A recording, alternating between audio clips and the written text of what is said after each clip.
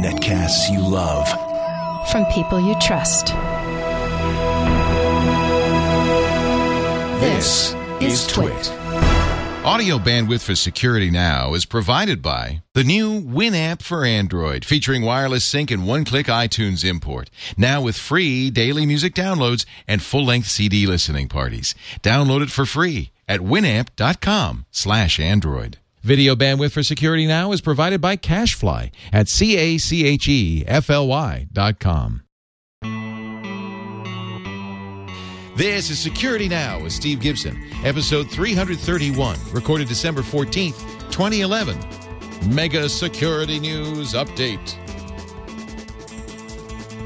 Security Now is brought to you by Ford, featuring available voice-activated sync with sync services, which enable you to customize your driving experience with personalized news, traffic, and directions. Check it out in the new 2012 Ford Focus and at Ford.com/technology.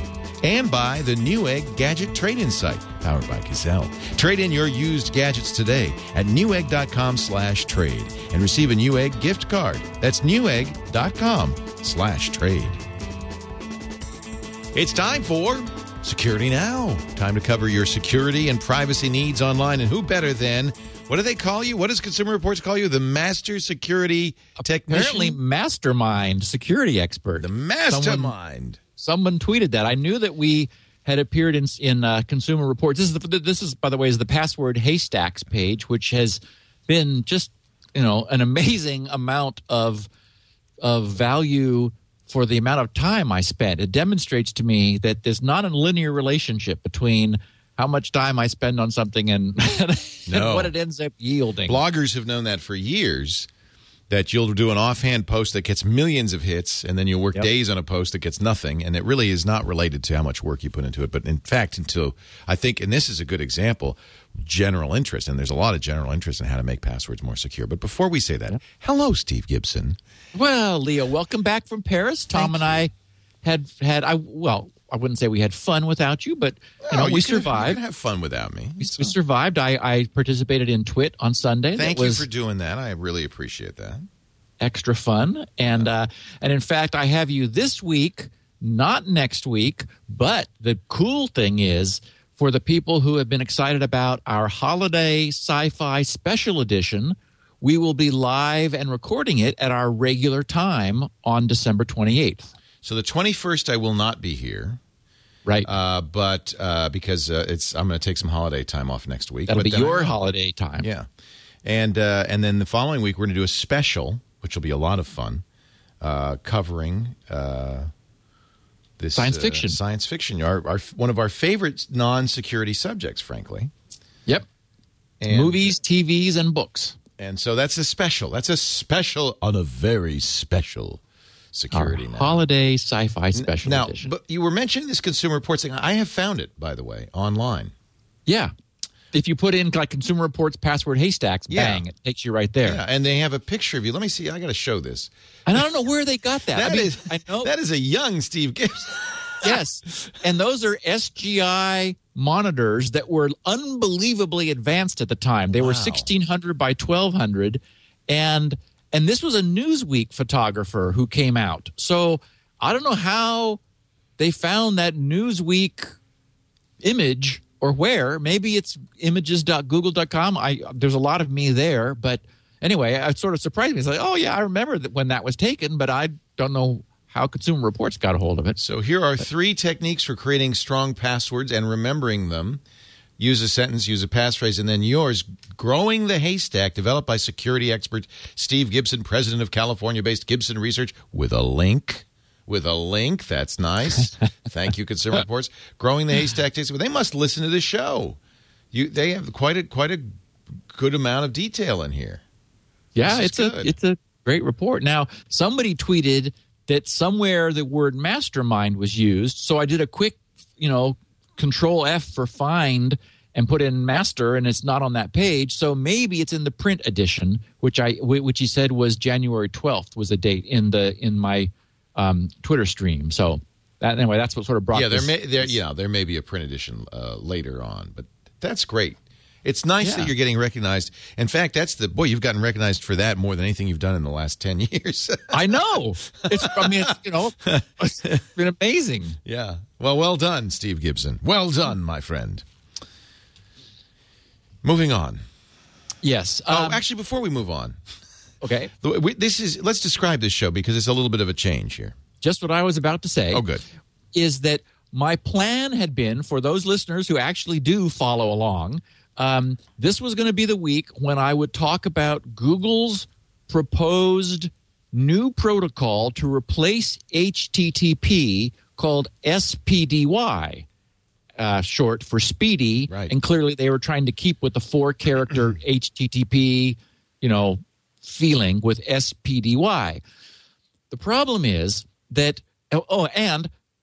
we talked about initiating TCP connections a couple weeks ago to get ready for this discussion because it's necessary to talk about the overhead associated with new TCP connections, where we talked about the way TCP figures out from a packet-based approach how much data it can send. So we talked about throttling then in anticipation of this.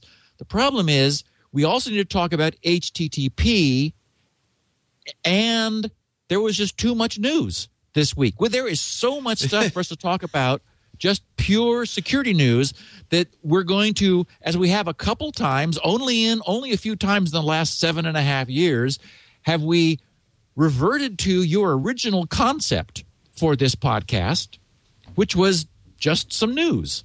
Mega security updates.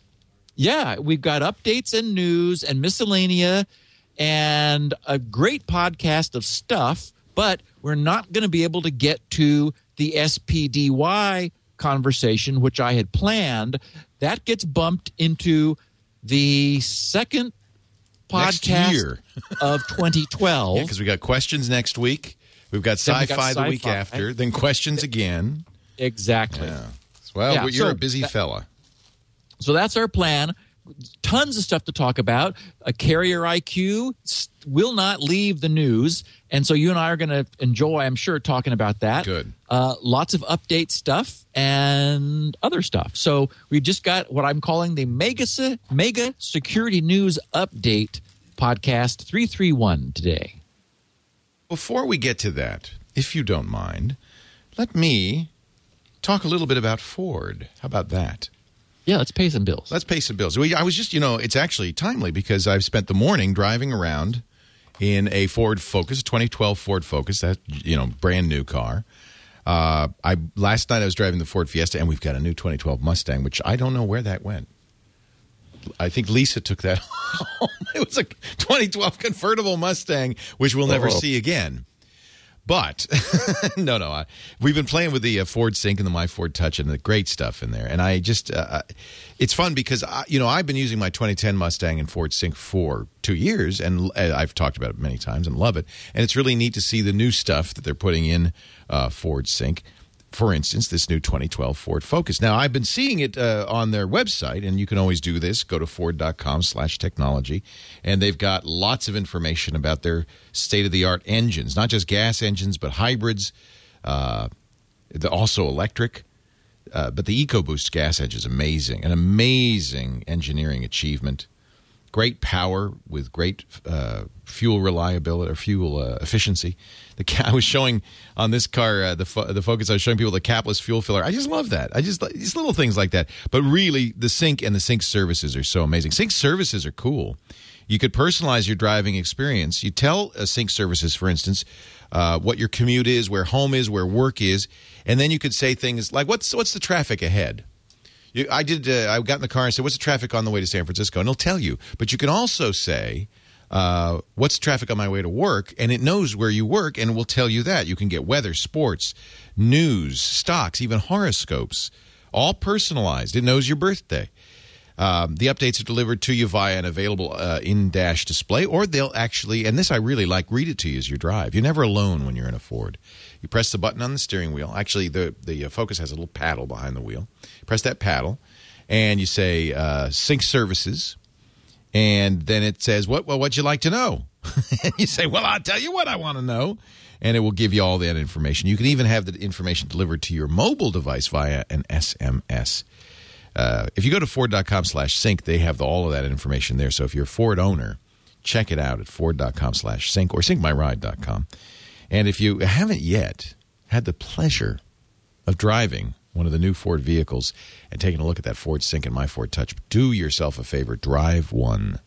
Drive one today at your local Ford dealer. Or visit Ford.com/technology. They got little movies for all the things, all the little doohickeys. And I was backing up. Of course, it's got the backup camera, but now they and mine has this too. They have like how close you are to the car, but it also shows based on how your wheels are turned. There's a line showing how the path of the car is going to be. That's really cool. And then there's an audio alert as you get closer. So I feel like I'm in 2001: A Space Odyssey, and I'm docking the Focus as I park. Deet, deet, deet, deet, deet, deet. It's really great. Ford.com/technology. Give them a try today. All right. Mega security updates. Well, we have the Microsoft update, didn't we? Well, I was and a gala event it is. We're a day after the second Tuesday of December, and we do seem to be maintaining this interesting sort of seesaw pattern of not much one month, a lot the following month, not much, and back and forth and so forth. This is one of the big months. They're patching at least 19 different security vulnerabilities in Windows and other Microsoft products. That is, Officer and Publisher are also represented. 3 of these are critical.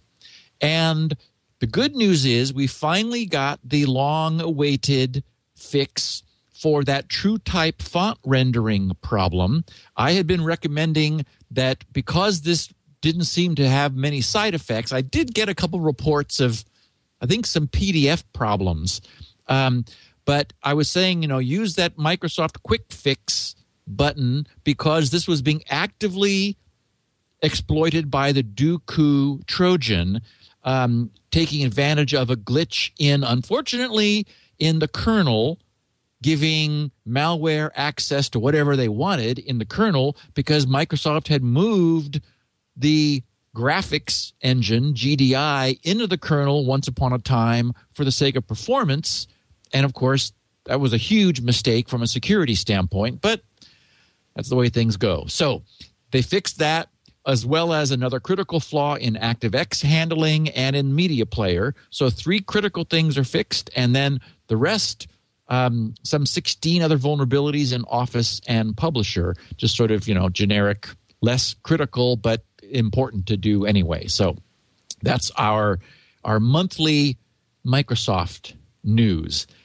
I had a bit of a strange event with Java. Brian Krebs, who is, of course, keeping an eye on bad guys a lot, and I refer to him. I hope he's doing well. He was the security guy at the Washington Post, and I guess they canned him. They stopped doing the column, and he's been doing his own on security, blog, and it's great. And I just hope, Brian, I hope you're doing well. He tweets, and I do keep an eye on his Twitter feed because I get news there. Mm-hmm. And he takes the time to really plow into topics. He seems to enjoy stalking the bad guys, stalking the stalkers, and has apparently, from what he reports, he has personas that he has created out in the really dark underworld hacker community and is able to see what they're talking about. So his insights are unique in the industry and, makes them very valuable. He referred to a new Java update, saying that it was update number 30.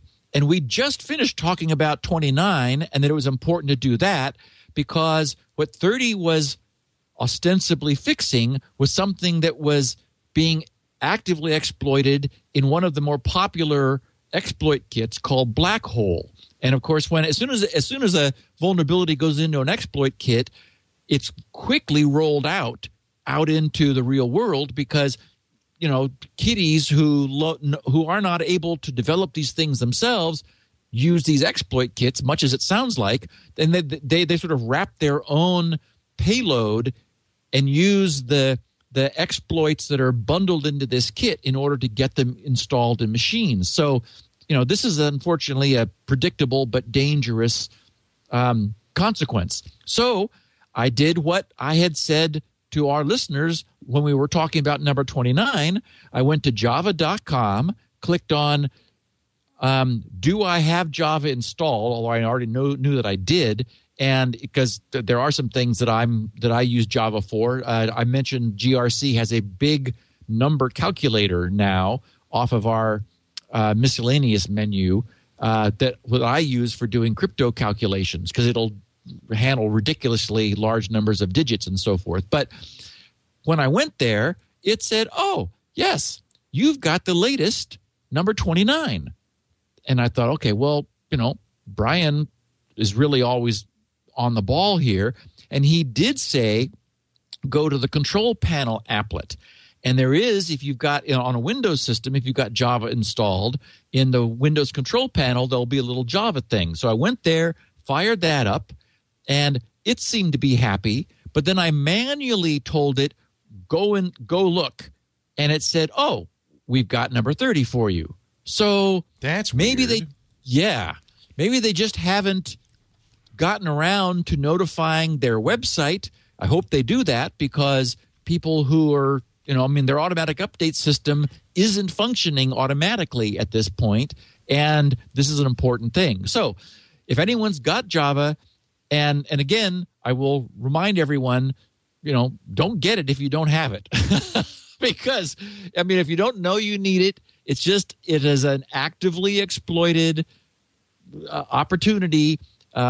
If you have no script involved, you're probably safe because no script will block that unless you give sites permission. So if you're just bouncing around the internet cavalierly, no script is your friend, or not script over on the Google Chrome side. But you do have to go get this on purpose, at least at the time of this podcast recording. Hopefully, maybe somebody from Oracle is listening to this, and they'll go, "Oops, we forgot to increment our count from 29 to 30." Sometimes with, with updates, they don't roll them out universally all at once because they don't want to kill the servers or whatever. It was my thinking too, yeah, yes. Yeah. So we're expecting out-of-cycle patches next week. We're still waiting for Adobe to catch up with Reader and Acrobat. I think it was the version 9s. As we talked about this, I think 2 weeks ago, probably you and me, Leo, because there was a 0-day flaw that was discovered in the PDF rendering that Reader and Acrobat both do, which is being actively exploited. The sandbox in the version 10 technology does contain this. That is, it prevents it from being effective. The flaw is there, but it can't get out of the sandbox. Consequently, Adobe is not rushing to get that fixed. They are rushing to get the pre-sandbox versions of Reader and Acrobat updated, which they have promised, I think I remember the 16th, which I think is toward the end of next week, or no, that would be the week of the 16th. Maybe I'm thinking of 18th. Yeah. In any event, it's on its way soon, but it hasn't happened yet. However, 2 new 0-day vulnerabilities have just been revealed in Adobe's Flash Player. Prompting the query in our chat room, which is worse, Java or Flash? Yeah, take your pick. Yeah, no kidding. So a Russian firm that does vulnerability research and sells their protection to customers is taking the position of, we're not telling Adobe because they don't pay us. Oh. So that sucks. Well, but they're selling their proprietary information to their customers, and it would make it less valuable if they provided it to Adobe, because then Adobe would fix it, and then they wouldn't be offering exclusive protection to their customers. So I agree, it's a little strange, but that's what they're doing. They bypass both of these new, undisclosed, but proven and demonstrated in a video that they have, zero-day vulnerabilities, bypass both of Windows anti-exploit features that we've talked about, DEP, which is the data execution prevention, where regions of memory are marked as non-executable, like, for example, the stack, which normally only contains data. You don't typically execute the stack, and so that prevents stack overflow exploits, but not in this case. And ASLR, which is the address space layout randomization, which takes the sort of the inherent modular nature of our today's operating systems, where different pieces are contained in separate modules, and address space layout randomization scrambles them all up so that different instances of the operating system are not always in predictable places, and that prevents the bad guys from being able to jump to known code and get their work done by sort of repurposing code in the operating system. If you don't know where it is, you can't jump to it reliably. But these vulnerabilities bypass all of that and work anyway. Oh, and they both escape from IE's sandbox. So the sandbox, so the sandboxing in IE is also ineffective. Now, Amazing. At the moment, this is Windows only, but they have promised soon to have a Mac OS X version. Good, because we want parity. Because, exactly. It's only fair. Oh, goodness. So nobody knows what these are. The problem is that, as we know, you can often reverse engineer patches in order to figure out what it was that was patched. And so the expectation is that the malware guys are going to jump on this and are probably in the process of doing so, but there's nothing we can do about it. I mean, we users can only not use Flash in order to avoid the problem. So, again, you want to be extra careful today about where you go and what links, especially what links you click in email, because anything that can invoke Flash, which is malicious, if bad guys have figured out what these problems are, that only this one company is selling their customers the fixes for, then that's a vector of exploitation. So Adobe has got lots of... You got explaining to do. Yes, exactly. They're in the doghouse. Now, speaking of doghouse, we have Carrier IQ once again in the news. I thought we were done with this. I had hoped we were done with it. While I was in Paris, that would be all over.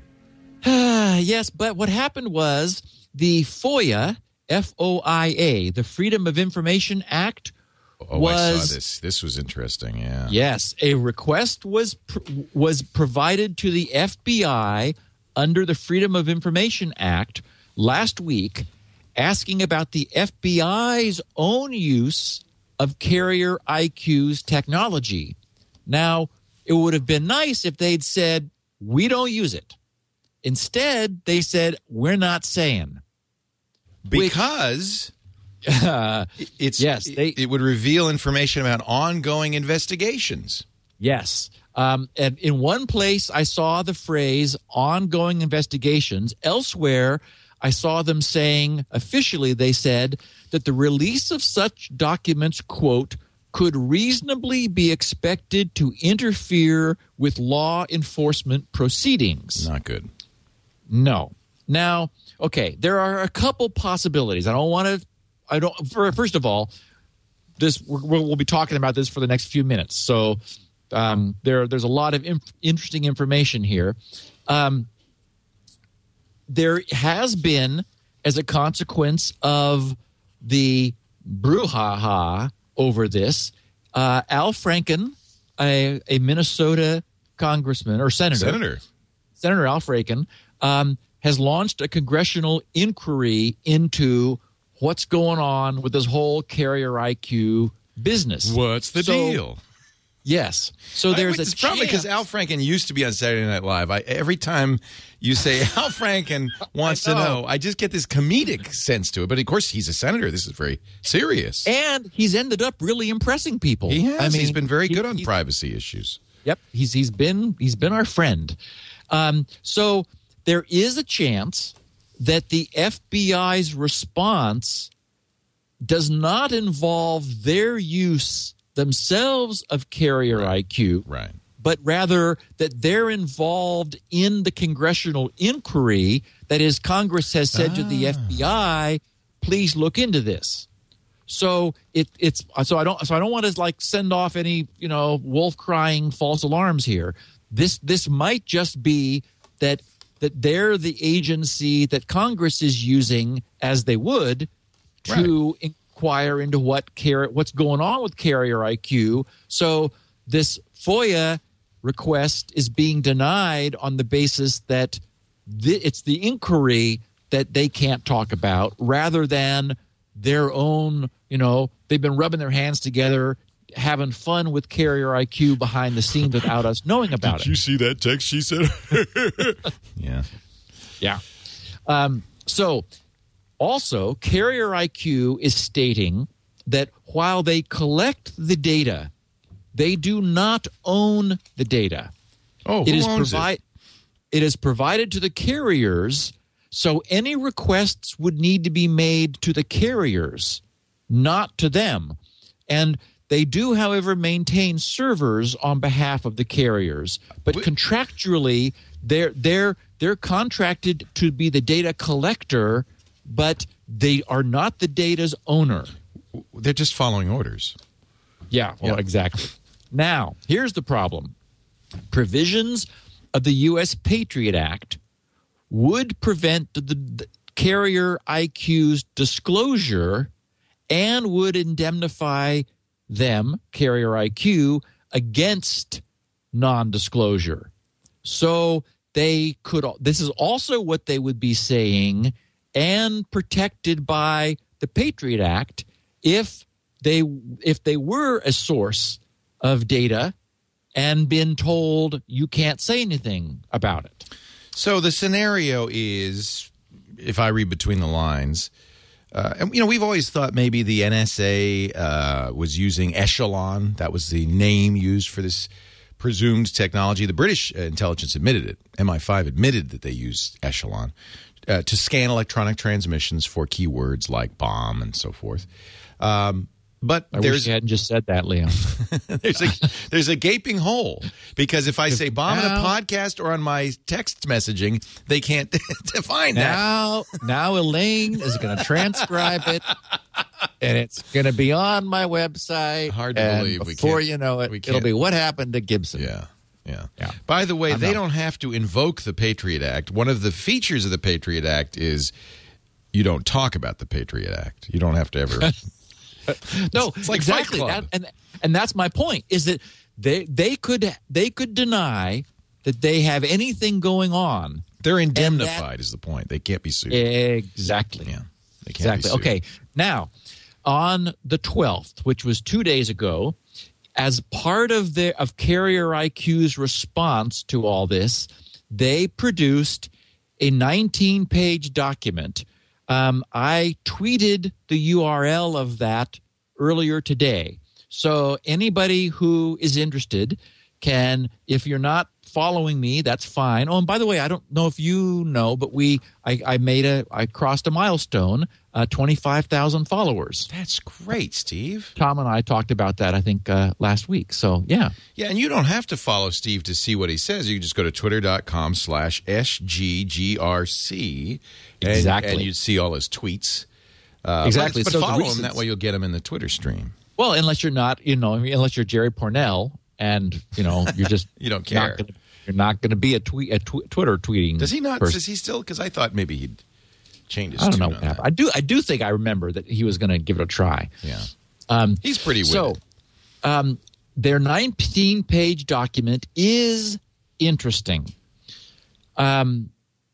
So, some things that I discovered by reading it, as I have, is that whereas their first reaction to Trevor Eckhart's discovery, and he was the person who we talked about who showed the phones capturing keystrokes and logging it was an HTC Android device, was logging all of this scary stuff. Their first reaction, of course, was to issue him a cease and desist order threatening legal action. Kind of a mistake. Now they're thanking him. Yeah. In the PDF. Thank you so much for discovering debugging code that was left in by mistake. Oh, it's debugging code. Yeah, we meant to turn that switch off. Oh. And we fell asleep with the switch. Sure. So, I believe it, though. It's the kind of thing you would log in a debugging situation. Yes, and Trevor wasn't able to show that it was ever being sent. It's disturbing that a plain text log file in an Android device is capturing all that. You really don't want all of that being captured in a plain text log file sitting there in your phone. We spend so much effort, using LastPass to encrypt our passwords and stuff, and it would have just saved me so much trouble just to know there's a plain text file with all my passwords right there. I could just open that up and I'd see everything. Yeah. Now, okay, you could also you could argue that, remember that, the ISP gets it all anyway.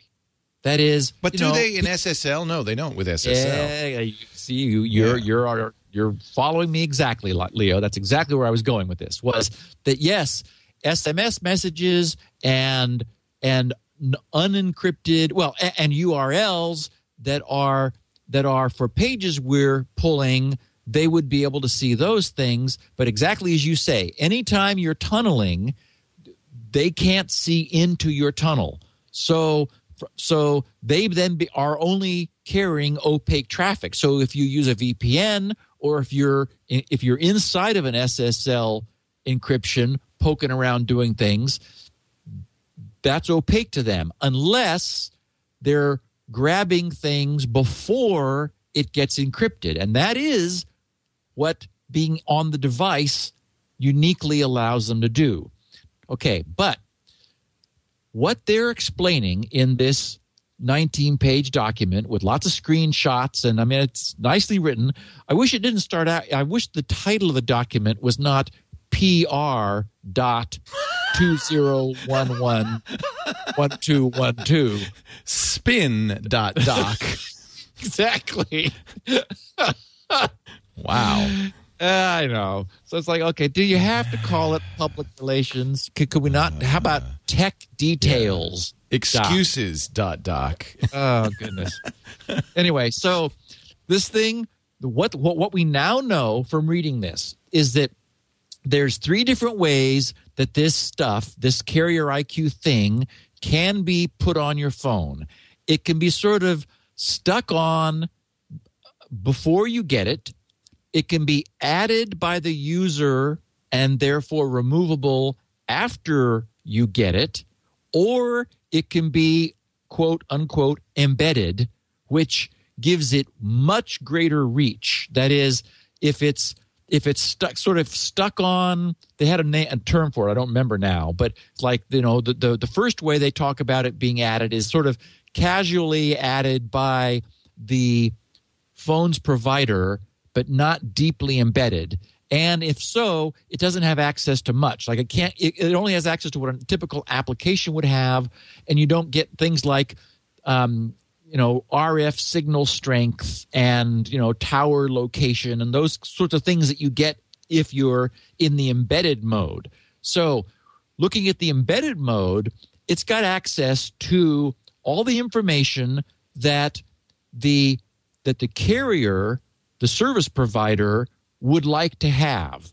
So the way this thing works is it's driven by profiles. The profiles determine it's like a config file, essentially. What data is collected, how often it's collected, how long it is saved, and how often it is uploaded to the carrier. The typical use of this, okay, and this is what they're now in their PR document, they're acknowledging 200K of data per day per device. Whoa. So, yeah. So, old school people say 200K. Well, we've seen what I can do in 200K. But still, that's a lot of data. So typically every 24 hours during a time when the device is not in use, the Carrier IQ accrued data is dumped up to their servers and or directly to the service provider. Profiles are also downloadable on the fly. So the nature of the data which they're collecting can be changed. Now, this document makes it very clear that never, ever, ever have SMS messages been collected. And that was one of the things that concerned people. On the other hand, SMS messages always go through the carrier. Carrier's always been able to see those. And Yes. and I know from a fact that you can subpoena those. So any text messages sent in the clear is stored by the carrier and can be retrieved by the carrier upon request. Right. We've known that. So what they acknowledge they are collecting are all the phone numbers dialed, the URLs visited, and detailed location and time. So if the FBI hasn't already discovered this honeypot of information, they certainly know about it now. Well, but again, all of that information would be also available to the carrier. Maybe not URL. Well, yeah, URLs too. Because they're the ISP as well as the carrier. So they've got text messages, they've got phone numbers. You see the phone numbers on your bill. Well, what we have, what wasn't clear to me, what isn't clear to me is what sort of granularity of location data the carrier is storing.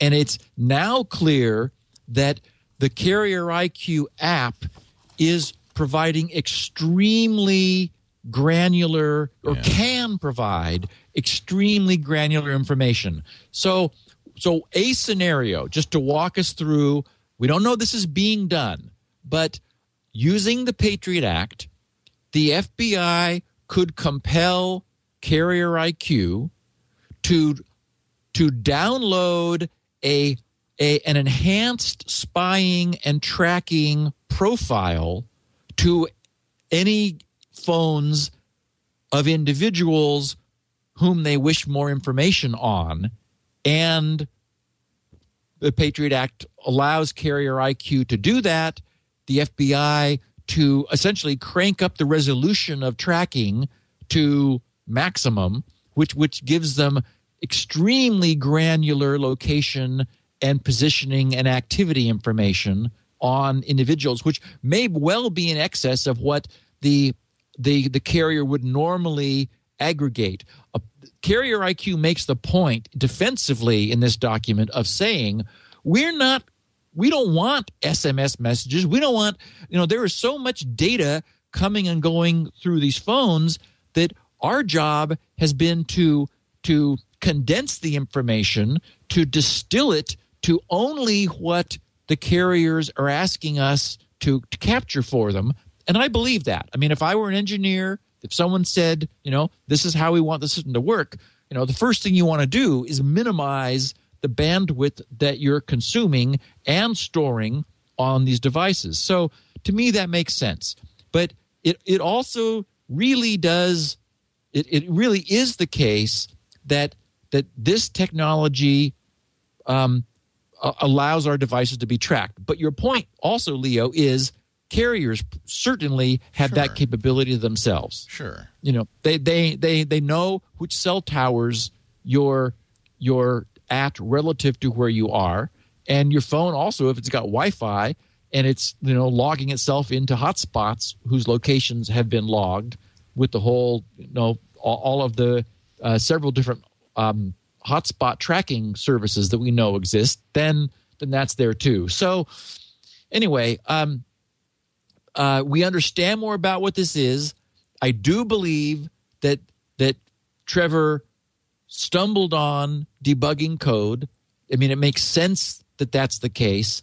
Carrier IQ has formally stated that that's the case, and it makes sense. So they are a technology which we are now aware is in our phones.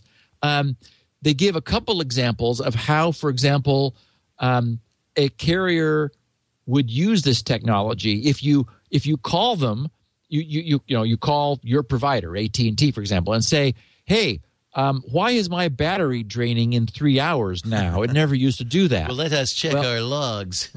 Yeah, no, truly. Yeah. They're able to say, on such and such a date, you installed ABCXYZ app, and it's responsible for what your battery is doing. The technology now allows them to do that.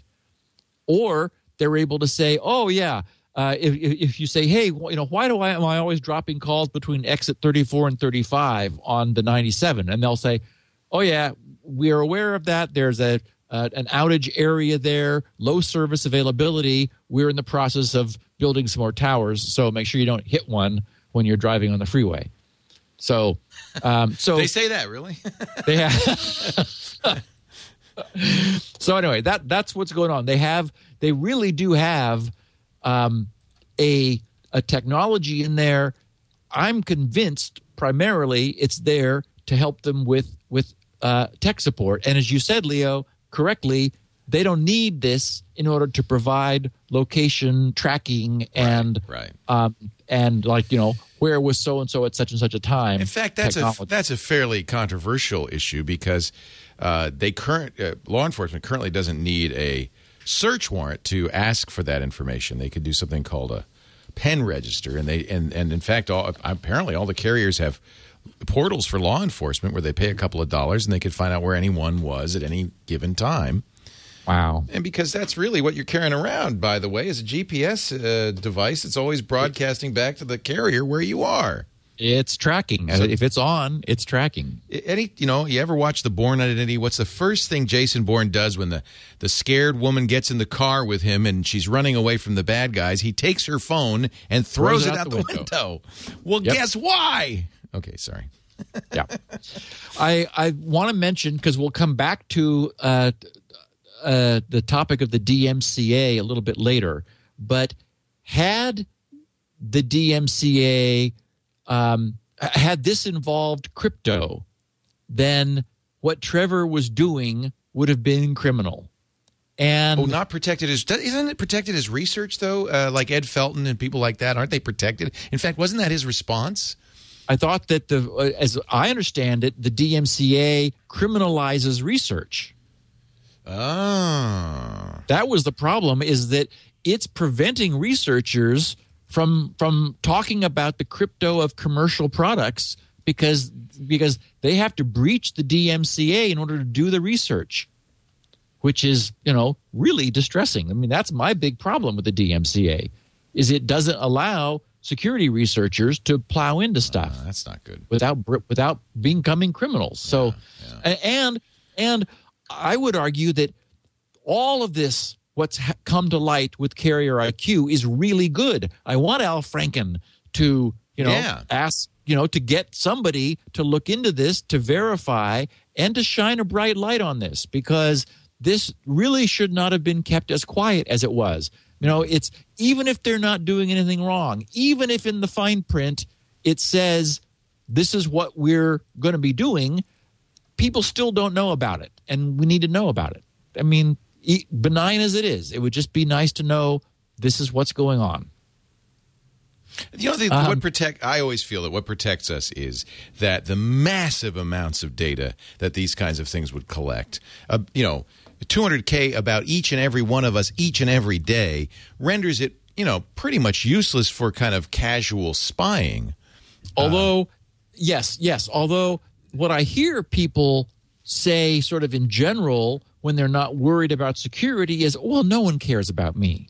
Right. It's like, okay, well, today. And we do know that technologies, computer technologies, allow people to sift through that kind of data, looking for patterns and determine who they should care about. Right. So it's interesting because there is a tradition in our legal system that law enforcement is not allowed to go on what they call fishing expeditions. That they have to be investigating a specific crime, and they can't just look at your stuff to see if you're doing something wrong. That's not allowed. Yep. And that's exactly how this kind of data could be used. And of course, I can understand law enforcement saying, but it would be so useful if we could just get a database of everything everybody does online and sift it for, bad behavior. Think how useful that would be. But that's not allowed. That is specifically prohibited by our Constitution, thank goodness. All right. Well, there you have it. You want to go to a site called youhavedownloaded.com. Oh, actually, I want to do this because I want to see if anybody in my office is using BitTorrent. Youhavedownloaded.com is a new service which anyone can go to, and it looks at your connection IP and cross-references a database it is continually building of all the IPs they're aware of which have been used for downloading torrented files and what files have been downloaded. Apparently, people who are active torrent users go to youhavedownloaded.com and see a listing of their entire library. Amazing. No one here is downloading anything from BitTorrent. Thank goodness. That's good news, yes. But who has? Sony. Busted! Yep. Now, one thing I noted is that they're not establishing an SSL connection. They support SSL for their domain, and you can go to https://youhavedownloaded.com. The reason that's significant, for example, is that I had to do that with Shields Up in order to more reliably get the user's IP. Because anybody, for example, with a Cox cable modem, if they use a non-SSL connection, the IP is Cox's IP, not theirs.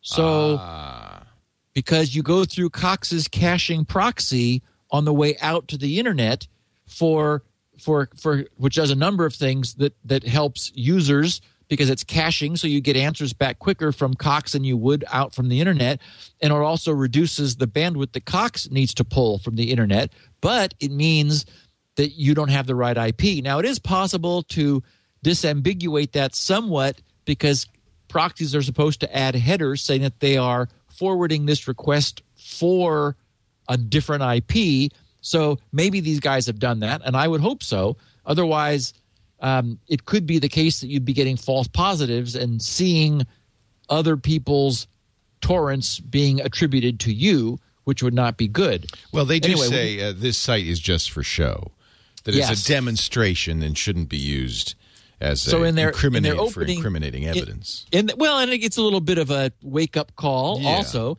Well, the truth is, though, and I've said this for years, and nobody ever pays attention, but BitTorrent has never been designed to be private. When you're exchanging files with people, I can see your IP. I can see who's seeding by IP address. It's always been that way. Yep. So they said, this means that you are using – so when I went there – they said, we have no records on you. And they said, this means you are using a private torrent tracker or, of course, You may not be a torrent user at all, as it happens in my case. I'm just not a torrent guy. They said it happens. Please entertain yourself. Feel free to see what other people have downloaded. The search box is on the top. If you have any friends who use torrents, use it to scare them off. We also have a widget that you can install in your website, blog, or Facebook page, or you can just send them a link to this site. They will see a table similar to what you see below. The only difference, they will see their downloads. So anyway, I tweeted this earlier, and a lot of people responded that, whew, I'm clear. Also, some said, hey, but IPs are dynamic. And it's like, well, yes, they are, but, they don't change all the time. Well, and this site says we record timestamps. So we know exactly which IP was using it when. Exactly. Yeah. And so, if they had to comply to a subpoena turning over their records, then that could be cross-referenced with ISPs that do maintain a log of who has which IP when. And, for example, Sue, my office manager, bookkeeper, is using a cable modem with a router, which means that her her public IP is relatively static. I know when she changes it because she needs me to update that information because we use her IP as one of a multi-layer security measure for her access to some content on our servers. So I know when I change it, and I don't change it more than once every couple of years.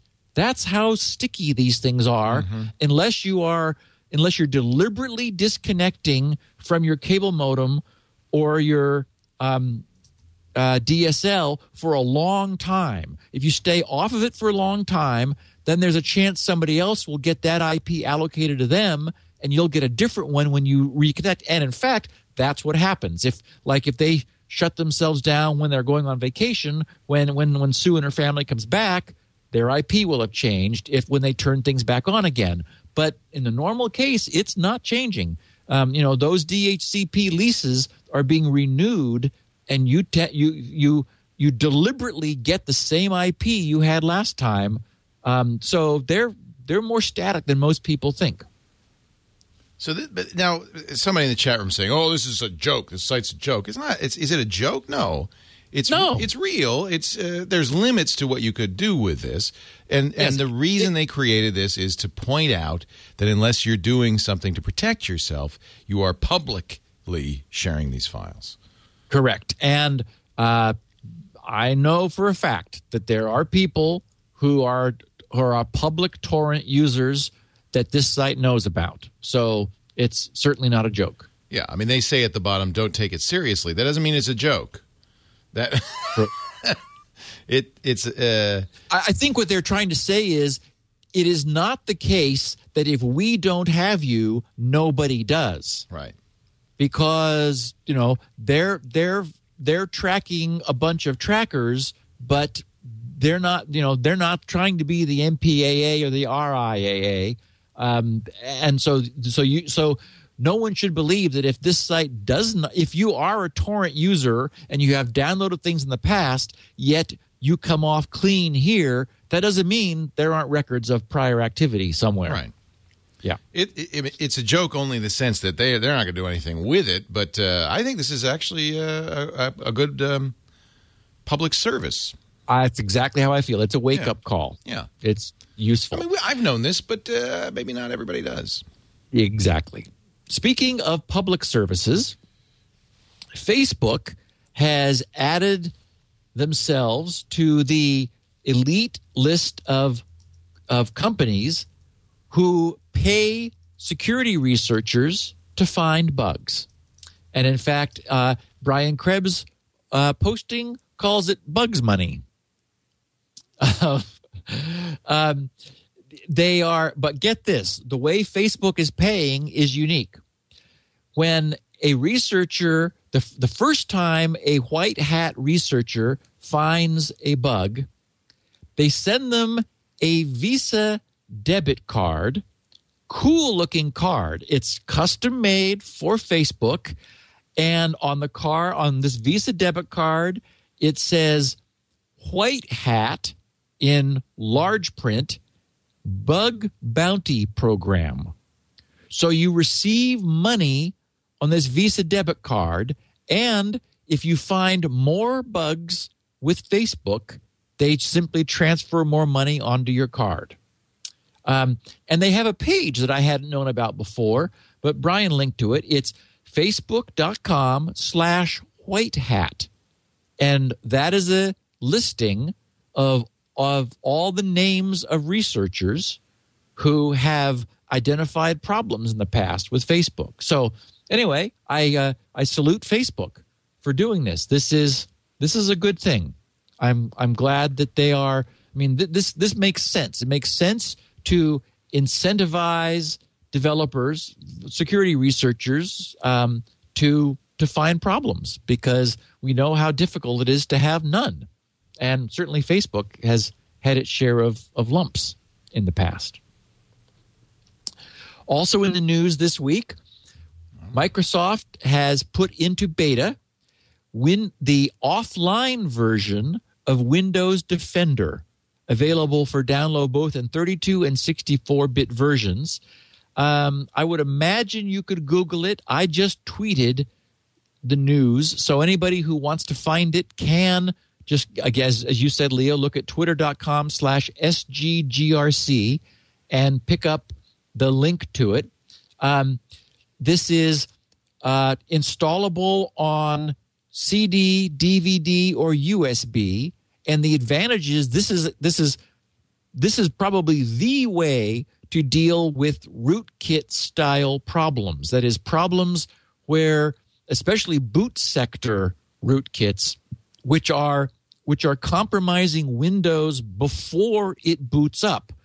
So by using a pre-boot CD, which now Microsoft is providing, it's possible to boot the CD or the USB rather than the OS, never letting that boot sector, the OS boot sector, execute and allow a rootkit then to start subverting the OS before any of the OS-based anti-malware technology has a chance to come online. So, of course, it's free, and you can choose a 32 or 64-bit version depending upon what OS you're running. And so that would, I don't know, wait, OS or chip set? OS. Almost certainly. Yeah. It says 32 or 64-bit version of Windows. Yeah, but why? Oh, that's true with all software. Often. No, but remember, I know, but this is booting on the chip, not the operating system. Oh. Well, that's the installer then. I don't think they care about the installer. That's exactly right, Leo. Yep. Yeah. I bet you're right. Yep. Although, why not just do it all at 32-bit? I don't know. It would be agnostic to which version of Windows you run. Right. That's my guess. I'm waiting for you. You're better than me. You remembered. I just faded away. We wanted to talk about Newegg. We did. We did. Thank you, Steve, for your perspicacity, your awareness, and your timing.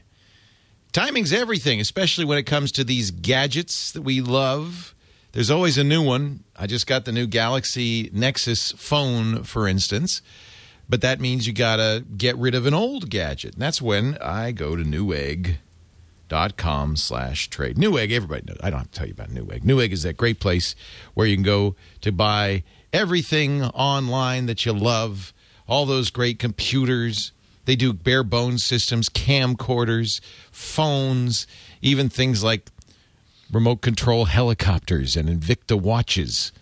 If you go to Newegg.com/trade, you can find a place to go to trade in your used gadgets and get a Newegg gift card, thanks to the folks at Gazelle. So let's see, what should we do? We're going to trade in. Let's trade in some electronics. You know what I have that I have my old MacBook Air. Let me see here. This is the Core 2 Duo 1.6. That was the 2010.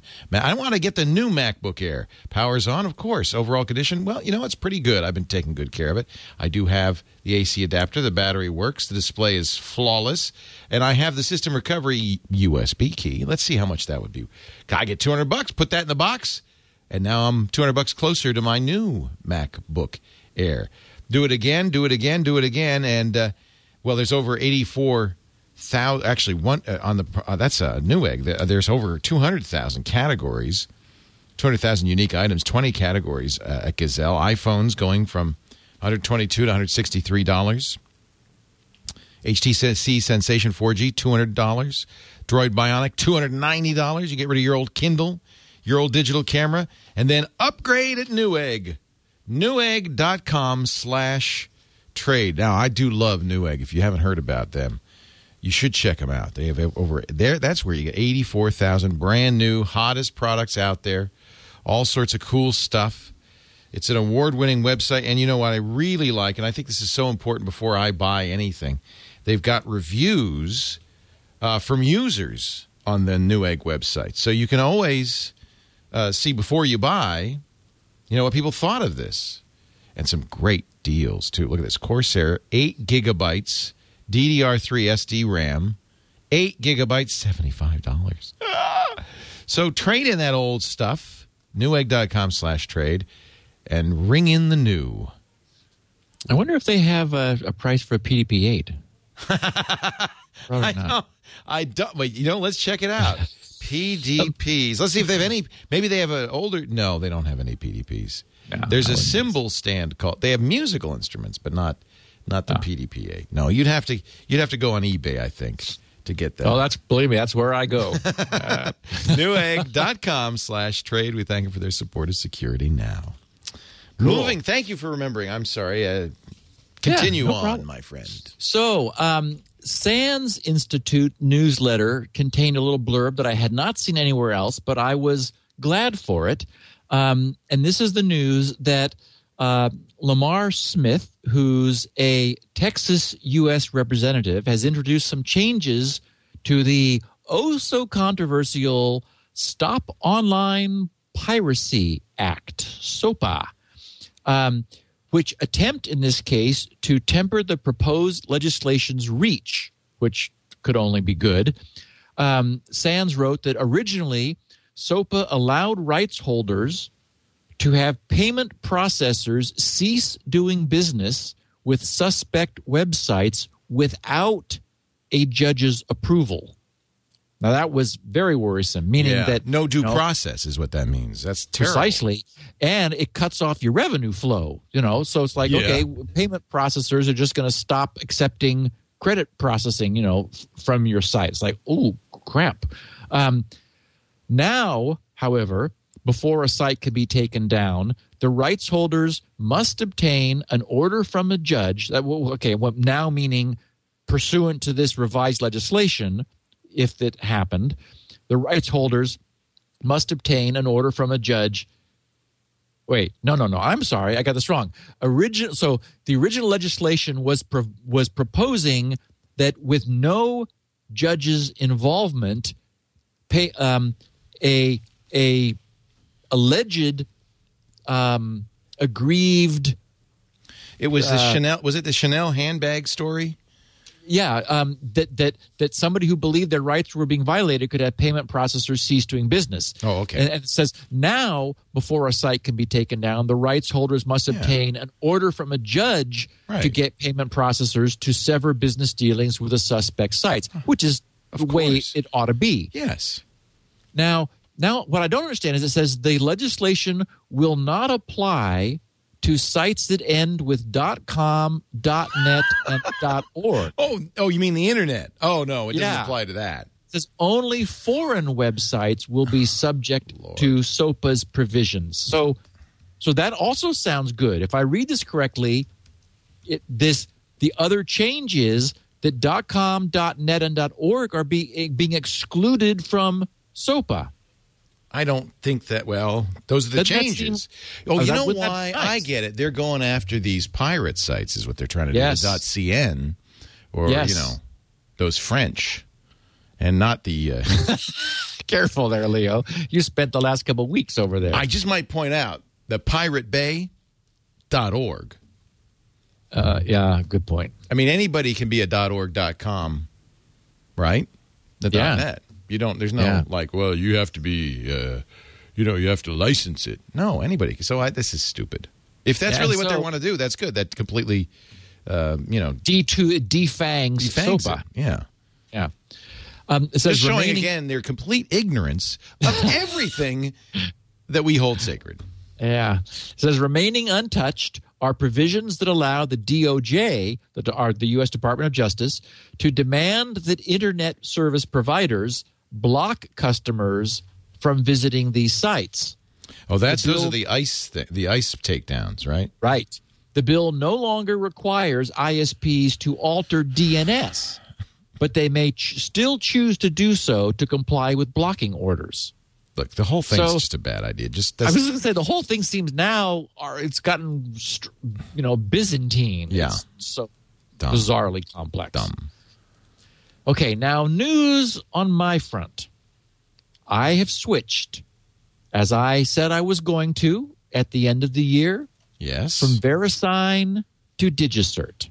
Good man, I guess. I had my GRC. I had 3 certificates. I had grc.com, www.grc.com, and www.grctech.com. I used that in order to deliberately create a third party for my third-party cookie system. Well, you have to cook cookies or they're raw. That's not good. It's that third-party cooking you got to watch out. So I could not be happier. It was a perfect, painless switch, and I'm super pleased with DigiCert. I have what I always wanted, Leo, not just a change, but I am now EV. I am GRC is extended validation. Oh, excellent. And what is very cool is that I got the EV cert for just the root domain, grc.com, and www was included. So whereas VeriSign /Symantec, actually it is now Symantec, but they're still using the VeriSign, I think they're still using the VeriSign domain, whereas they would have charged me $1,500 for each. I paid something like $500 for both, and I still have 2 more slots available, meaning that if I wanted mail.grc.com or 2 other somethings.grc.com, I can myself, just using the web panel, because grc.com has been verified, I have up to 3 different subdomains, one of which is www, but I've got 2 others that I can allocate anytime I want to. And they allow this to be installed on multiple servers, which, for example, VeriSign doesn't. And I can even use different private and public keys. So I can have a different server generate a CSR, a certificate signing request. I submit that through a web form, and with 0 delay, because this is being issued to the same domain which has already been verified, they will issue me new certs for another server with separate keys. That's so I'm not great. having to reuse the same keys, which of course is a security concern if you spread your keys around too much. Here, you can do it as much as you want to. Anyway, I am completely bullish, but something bad happened. Oh dear.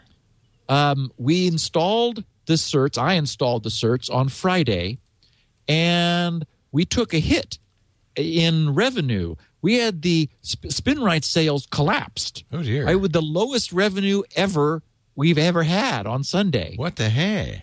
Well, so I was checking the server, and nobody was buying SpinRite all of a sudden.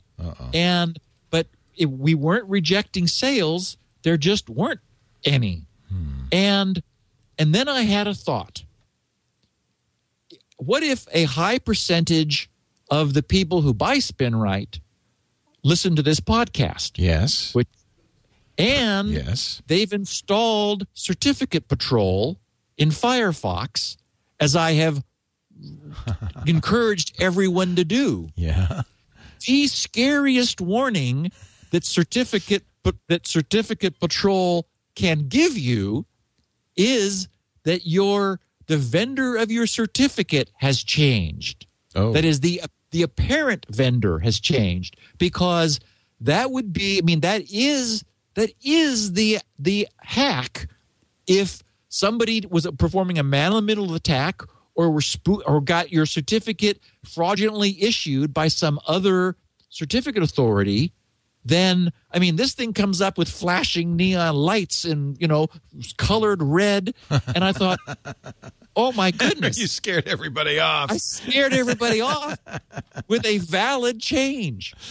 Oh, boy. And so finally, by the end of, maybe it was Monday, so I thought, maybe that's what's happened. So I put on the page where people go to buy SpinRite a special new banner which celebrates our increased security. I've got the DigiCert EV seal up there, which you can only display because it comes from them, right, if it's all true. And I explain, hey, we've got even more security than ever. And, oh, by the way, if you're getting any kind of scary notification, that's good. Because we really did. Yeah, that's good. That's a good thing, because we really did go. We left VeriSign behind in the dust, and happily so. And I couldn't be more happy with DigiCert. So please forgive us for scaring you. But then something else happened a couple hours ago, Leo. Yeah. Dr. Mom sent me email. Uh-oh. And we know her. Sure. You're referring to her all the time. Yeah, She's an active participant with many of your podcasts. She said, this is her email I'm reading, thought you could use a good laugh. Oh, I'm not laughing. Anyway, she said, the IT, in quotes, department of our esteemed institution, who I'm not naming, has officially declared the GRC website, quote, restricted under internet usage policy. What? Because of potential security risks or inappropriate content, unquote. She said, probably they don't want us to figure out how lame their password policy is, nor that if you use Shields Up on the system, all the ports are wide open and exposed. Yeah. Just thought you'd like to know that your website is now classed with .xxx and other sketchy places on the internet, LOL. That's frustrating. What I'm thinking, Leo, is that we may have upset some carrier, who knows, some provider of border equipment that Dr. Mom's organization may be using, and I don't mean to mention Astaro. I don't mean Astaro, but kind of... Yeah, or a Maps or Orbs site, those kinds of things, yeah. Something somewhere may have noticed that our SSL certificate provider changed, and we're now subject to a false positive security alert, which Dr. Mom's organization subscribes to, or her networking equipment, our IT department subscribes to, which is causing them to blacklist us. And that may be what's happened.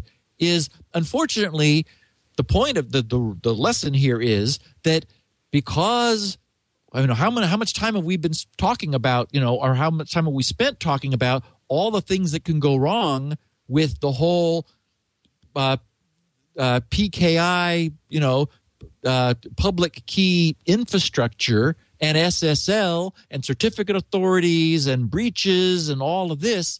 So maybe what's happened is there are now organizations which are assuming that anytime any company changes its SSL provider, warning flags go up. And, of course, I'm unhappy because we know this is a false positive. We're more secure than we were before, and I could not be more happy that I made the change. But, I'll bet you – anyway, I wrote back to Dr. Mom under her real name and said, whoops, maybe, I'm hoping that she will pursue this with her quote unquote IT department and find out what it is, where this came from, because that would allow me to pursue it and figure out if somebody is giving us a false positive. So anyway, really interesting. I don't want in any way to put anybody off of switching to DigiCert. Believe me, I'm not going back because I'm already here, and I'm really glad I'm here. I have control like I've never had before. I'm saving a ton of money. I've got EV certs, and I'm not paying $3,000 a year for them. I'm paying 200 and something because they're including other subdomains which are really important to me. I want to be able to have people use SSL both for grc.com and www.grc.com. Why should I pay double for that? Yes. So this is just right on. very, very cool. Yeah. And so I do recommend that for you also. Oh, and Leo, I have to say also, I just made a note here, the dumbest marketing promotion I've ever seen. Well, okay, ever is a long time. Yeah. Symantec is now offering free 30-day trial SSL certificates. It's like, what? What? Hey, hackers, get your free certificate here. How does that make any sense at all? I mean, first of all, no one who understands what they're doing is going to think that a free trial certificate makes any sense. Right. What you're saving a month? Right. Is that the idea? Yeah. Oh, every month you can get a new one. Oh, I'm sure they won't let that happen. And so, first of all, no one is more expensive than VeriSign. Right. So, and only people who use VeriSign are going to be, big guys. I mean, I've been there until now. I'm just not willing to pay that money for the benefit of extended validation. I want extended validation, but not at VeriSign's prices. So IBM, and I mean, I don't know who uses VeriSign, but someone certainly does. People like IBM. That makes sense, yeah. Yeah, because, Symantec bought them, so they must have a good certificate issuing revenue flow, and Symantec probably paid a hefty price for it. But the notion that I'm going to be swayed to spend money I don't have to because I can get a free 30-day trial, I mean, it's a pain in the butt to go through it's pretty getting funny. a certificate. You got to convince your server to give you a certificate signing request. You go through all of this, just people standing by the phones when they call you to make sure that you're there, and your email loops and everything, and they check your whois and your Dun & Bradstreet, and it takes something to do this. Yeah. And so it's like, oh yeah, gee, clearly you're not going to abandon that after 30 days. So maybe they think they're going to hook you this way. But anybody who used VeriSign would shop around a little bit. And wow, I don't know. I can't imagine anybody's going to take them up on that, except maybe to get 30 days free. Yeah. Well, maybe you do that before you're going to sign up for a year. What is the minimum normal term? A year? 3 years you can get for non-EV. And that's the maximum. So normally I'm jumping through these hoops only once every 3 years, or 2 years is the maximum for extended validation certificates. Just because they want to tighten that up. And you probably can't get less than a year. No, I don't. Unless you have the special offer. Yeah. Maybe somebody's setting up a Christmas holiday shop and they only need a month. Okay, there's a company called StartSSL.com. Yeah, I know them. Yeah. They give you a free certificate for a year. Right. So it's like, if that's what you want, just go there. And they're recognized by all their They won't do EV, though. They not for free, but very inexpensively. They do offer EV, and they are they're in all the browsers. So they're also widely recognized. So it's like, well, why did you not go to them instead of DigiCert? Well, because that seems a little low end, a little low. You can afford. I don't know. You can afford $100. How much is it? How much is it? It is like that. It's not expensive. Yeah. For StartCom, I think it's maybe 150 or something. That's good. It wasn't much. So, yeah. So everybody should have SSL. Well, maybe someday. Anyway, DigiCert is my company. I'm happy. It'd be nice if we can solve the mystery. Maybe Dr. Mom will get back to me and say, okay, here's the story. Here's why GRC got blacklisted, because something happened. We're not recovered yet. So somehow there was a side effect. And it wasn't that I went to DigiCert. I really want to make sure people don't get the wrong impression. It's that I changed. And change should not be a bad thing when it's an improvement. And this was definitely an improvement. So we'll see. Okay, OAuth. I got email from someone who asked me if OAuth had a bug because let me think what this was. He went to a site where he wanted to authenticate himself with Twitter, and if this was a bad site that he went to, and his profile changed, and they began sending out tweets on their behalf. So he got hacked. He said, well, no, he actually didn't. And he said, doesn't this mean that open authentication is broken or buggy or something? And I said, no, it means that Twitter gave the requester rights to change your profile, believe it or not, which boggled my mind. Well, here's how I would guess the scenario went. He thought it was OAuth. It looked like OAuth. Maybe they made a page that looked, because with OAuth you're going back to Twitter, that looked just like Twitter. But instead it was a fake site that wasn't Twitter, and he gave them his credentials, thinking he was logging into Twitter. So there's a potential hole in OAuth. So I go to a site, right, and it's pretending to be OAuth. Well, how does OAuth work? When you go to the site, it says, we're going to log, you got to go to Twitter to log in, and they'll send us a token back. So what if I'm a bad guy? I'll say the same thing. I'm going to send you to Twitter now so we can OAuth you. But instead of actually sending you Twitter, I send you to hacker. Twitter.ru. Yeah. And I make a page, looks just like a Twitter OAuth login, and you give it your login and your password. You say, okay, and it pretends it's sending a token back to the hacker. But meanwhile, they've got your credentials. There was no OAuth transaction. I suspect that's what happened. You exactly laid out a beautiful hack for OAuth, which reminds our listeners that when you're doing this, you absolutely need to make sure that you are where you think you are. Not always easy, because sometimes this happens on mobile platforms, right? On your phone. Yeah. And you may not, the address bar a lot of times on phone browsers, because of limited screen real estate, is not visible. Oh, in fact, I find myself doing that with Safari. I was somewhere just the other day, I wanted to make sure that because I was at Starbucks, and I wanted to make sure that what I was doing was in an SSL tunnel. And I had to look all over the place. And finally I found a little padlock, on the tab. And it's like, oh, there it is. Okay. People are fairly easy to fool, to be honest. Except that. Not our listeners, but. Except that this was not the scenario that actually occurred. But I'm glad you went through that, because you're absolutely right to remind our listeners this is a problem.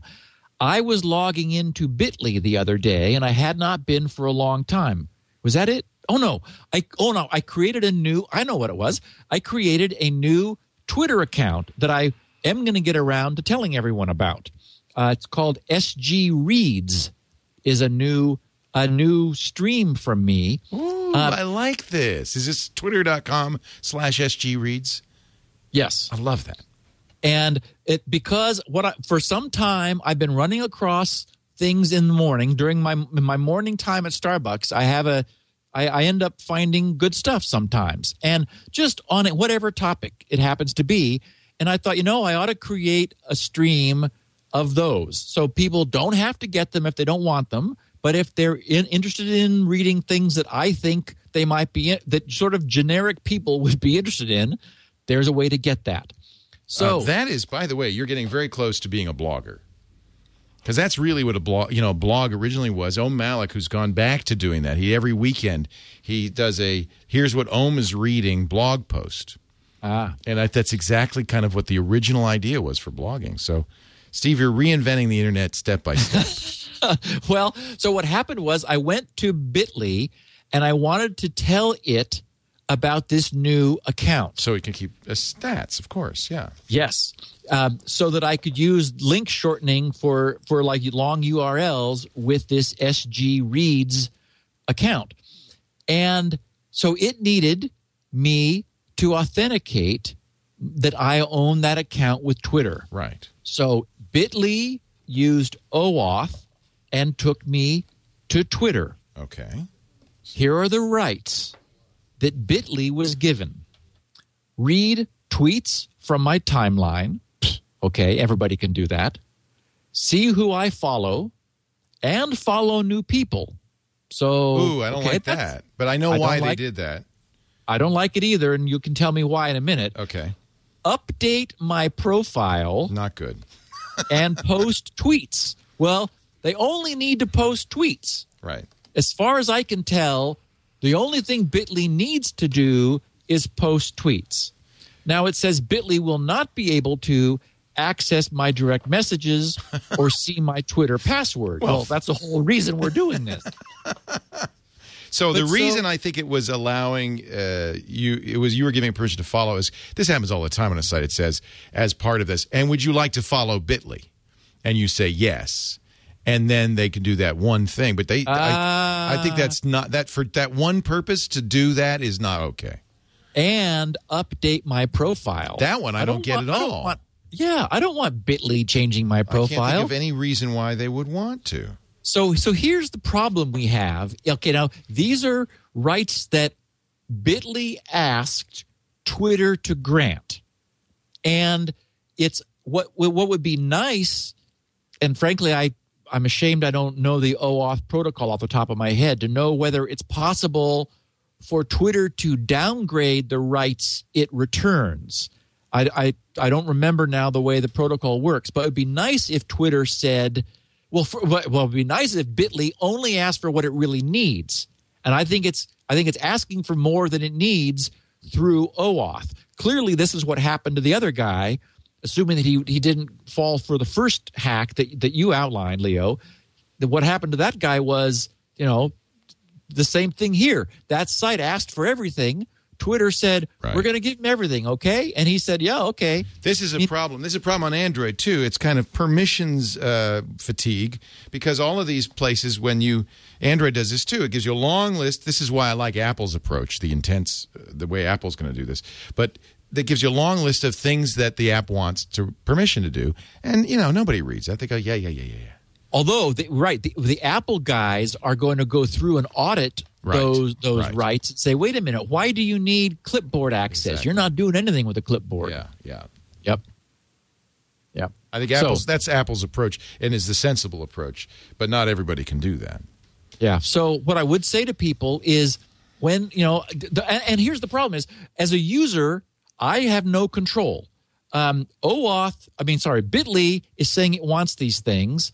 Twitter, when I bounce over to Twitter's site to give permission, they're being enumerated, but I have no way to say no on this and no on that and no on that, at least in this particular Twitter case. And again, I don't know whether the protocol allows that or not. So I can either say yes or no. Either I have no access that way or I do. And Bitly isn't allowing me to authenticate otherwise. So I don't know. It's we need more granularity of control, at least in this particular authentication loop. Finally, we're nearing the end here and approaching an hour and a half of podcast. So I was right that we would not have time to get to any other content. I got a kick out of the fact that RIM has updated their playbook to thwart the jailbreaking that Dingleberry was doing. Dingleberry? Dingleberry for the BlackBerry, yeah. A Dingleberry for the playbook. It was exploiting a flaw to allow jailbreaking giving users root access and allowing them, among other things, access to the Android market. Come on. Nobody's buying that piece of crap anyway. Might as well let them hack it. So You'll sell more, RIM. That's really true. RIM updates the playbook to close the flaw and prevent dingleberries access. E. Kardashinsky in our chat room says, that one guy who bought a playbook can't jailbreak it now? Come on. Within hours, Dingleberry updated themselves simply using a different flaw. Yeah. And they're back to it again. Sure, there's no lack. So, Dingleberry. Nope. I am approaching another milestone that I saw the other day and made a note. Yes. We're approaching 90 million uses of Shields Up. Wow. When I looked this morning, I think it was, we were at 89,961,921. That's not sales. That's people. So you somehow record. Oh, I wish that was sales. No. You'd be a billionaire. I don't have 90 million of any. You record somehow. Come on, Steve. You record when people use SpinRite. You know me better than that. Oh no. I have an MRU list, that is most recently used list of it's 1K long. So it's actually 4K bytes. 1K, the most recent 1,000 IPs that Shields Up Up, not SpinRite. Shields Up. Not SpinRite, has acquired. Got it. And so while people bounce around GRC, I'm not double counting them. Right. They have to go away long enough to be flushed out of that MRU list, and then when they come back, typically a day or two later or a month or two later, whatever, I count them again. So that's a very good count. That's 90 million people, essentially, have used Shields Up to test them. So we'll have a party when we get to 100 million, but at this point, we're 90% of the way there. I already mentioned SG Reads, which is my new Twitter feed. Anybody who thinks they might be interested, the first posting there is an interesting article from a day or two ago I really thought was thought-provoking, titled How Doctors Die. Ooh. And it said that doctors don't die the way the rest of us do because they know better than to keep themselves alive past the point that it makes any sense. So, that's interesting. So a lot of suicides. No. Oh. Well, I'm sorry. I shouldn't. That's a bad assumption. Not a lot of suicide. But for example, they just say I'm done. No, it would be. Yes, we could. We could prolong this. We could prolong this for another week. Right. By putting horrible things into your body. Right.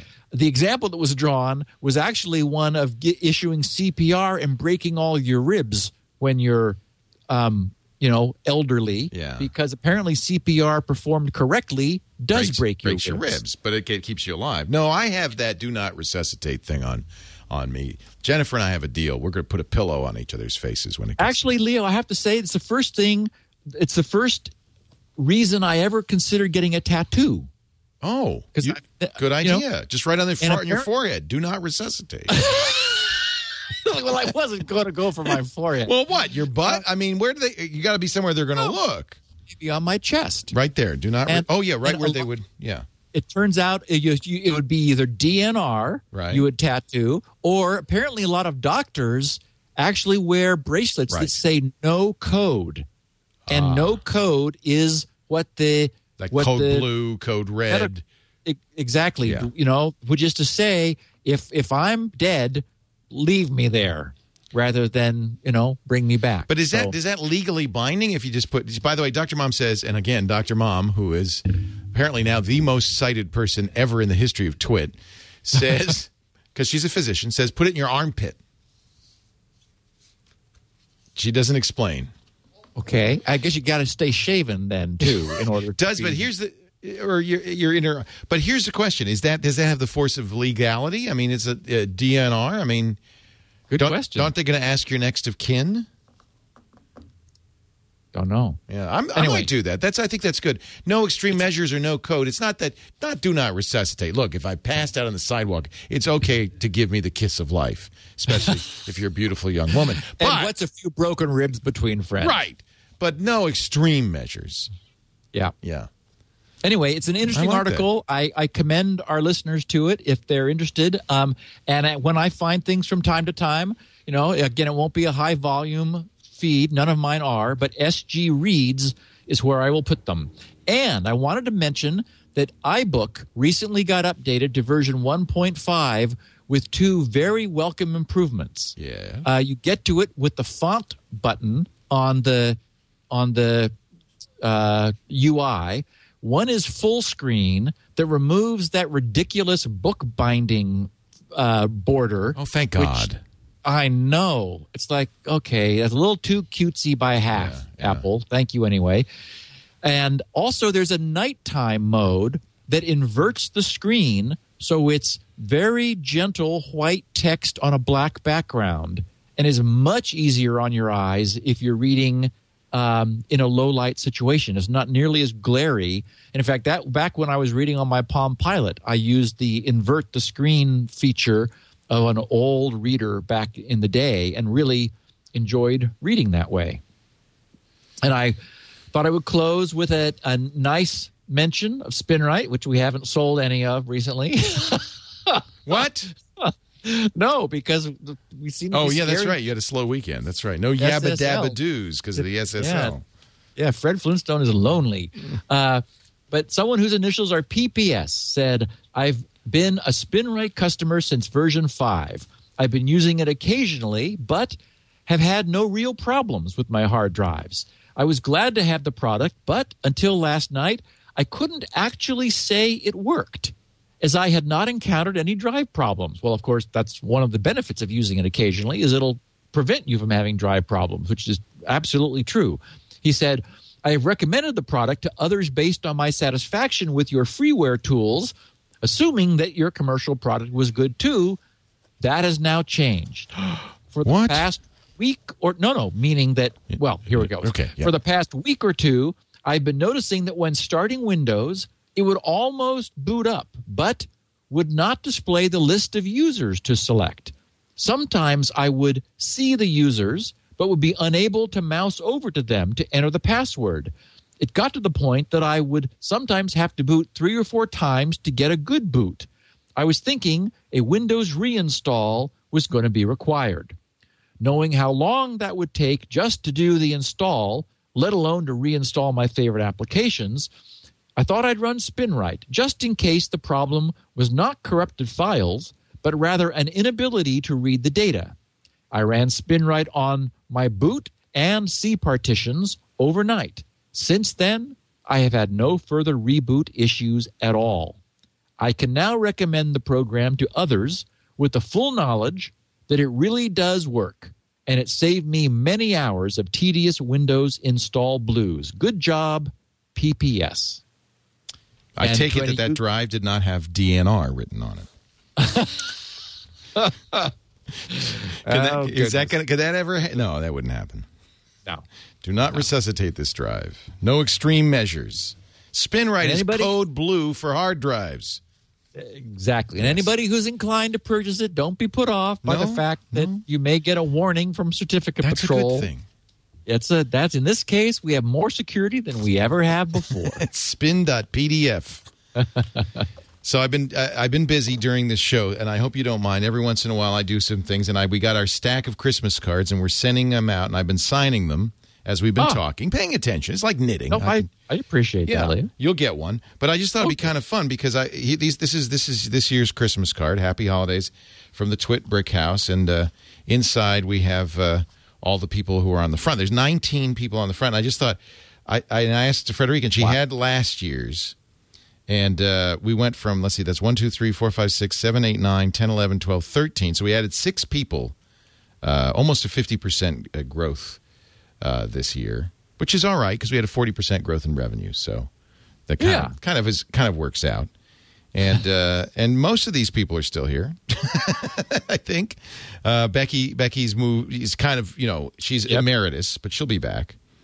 Anyway, I think that was kind of fun to see. This is in front of the old cottage. That's last year's card, and this year's card is in the New Brickhouse Studios. Very nice. Yes, very festive. You'll get one of those. Cool. So, Steve, next week, Tom Merritt will be back because I'll be on vacation. Then I'm coming back for a very special Security Now on the 27th. It will come in your Christmas package, your downloads. Steve's sci-fi episode where we don't talk security, we just talk reading. Unless something really horrible happens. You know it will. Yeah. So, I mean, maybe we'll do security, but the show's intent, our content, this is the special holiday science fiction episode. You know what I should get? I should get a short, very, very short sci-fi story we could read out loud or something. That'd be kind of fun. 'Twas the night before. Actually, Alpha Leo, Centauri. we're going to have so much to talk about. Oh, okay. We're going to have so much to talk about. I don't think we're going to need any more. So, and it'll be like this. Yeah, somebody's saying in the chat room, you should get Tom on for that. Replicant says you should get Tom on that. Of course, Tom and Veronica Belmont do a sci-fi podcast called Sword and Laser. Well, see, but okay. If it's hard sci-fi, I'm all for it. But not any they do unicorns. fantasy. Yeah, they do unicorns. See, that's not science fiction. I don't know why people put those together, but unicorns have no place. I'm kind of with you on that. No fantasy for me. I want phasers. I want teleportation. I want light speed. I want warp cores. Flying cars. Yeah, you betcha. Steve Gibson is at grc.com, the Gibson Research Corporation. grc.com is where you'll find SpinRite, the world's best hard drive maintenance and recovery utility, and all his other freebies, too, and there are a ton of them. And Steve, our chat room, our intrepid chat room, has done a little research, and there at grc.com is the picture the Consumer Reports got from grc.com/SteveGibson.htm. It's your own picture. Yeah, and I got to update that, I guess. Associated Press photo by Krista Niles, April 12th, 2002. Yep. A little less gray. I get a lot less gray and more hair, or less hair also. My Little Corner of the Web is the name of that.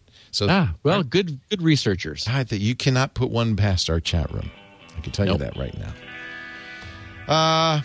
Have a great holiday. I'll see you December 27th. We're done. Thanks, that's Steve. right. I'm not going to see you next week. So in 2 weeks, you'll be back for the sci-fi show. Yes. Merry Christmas.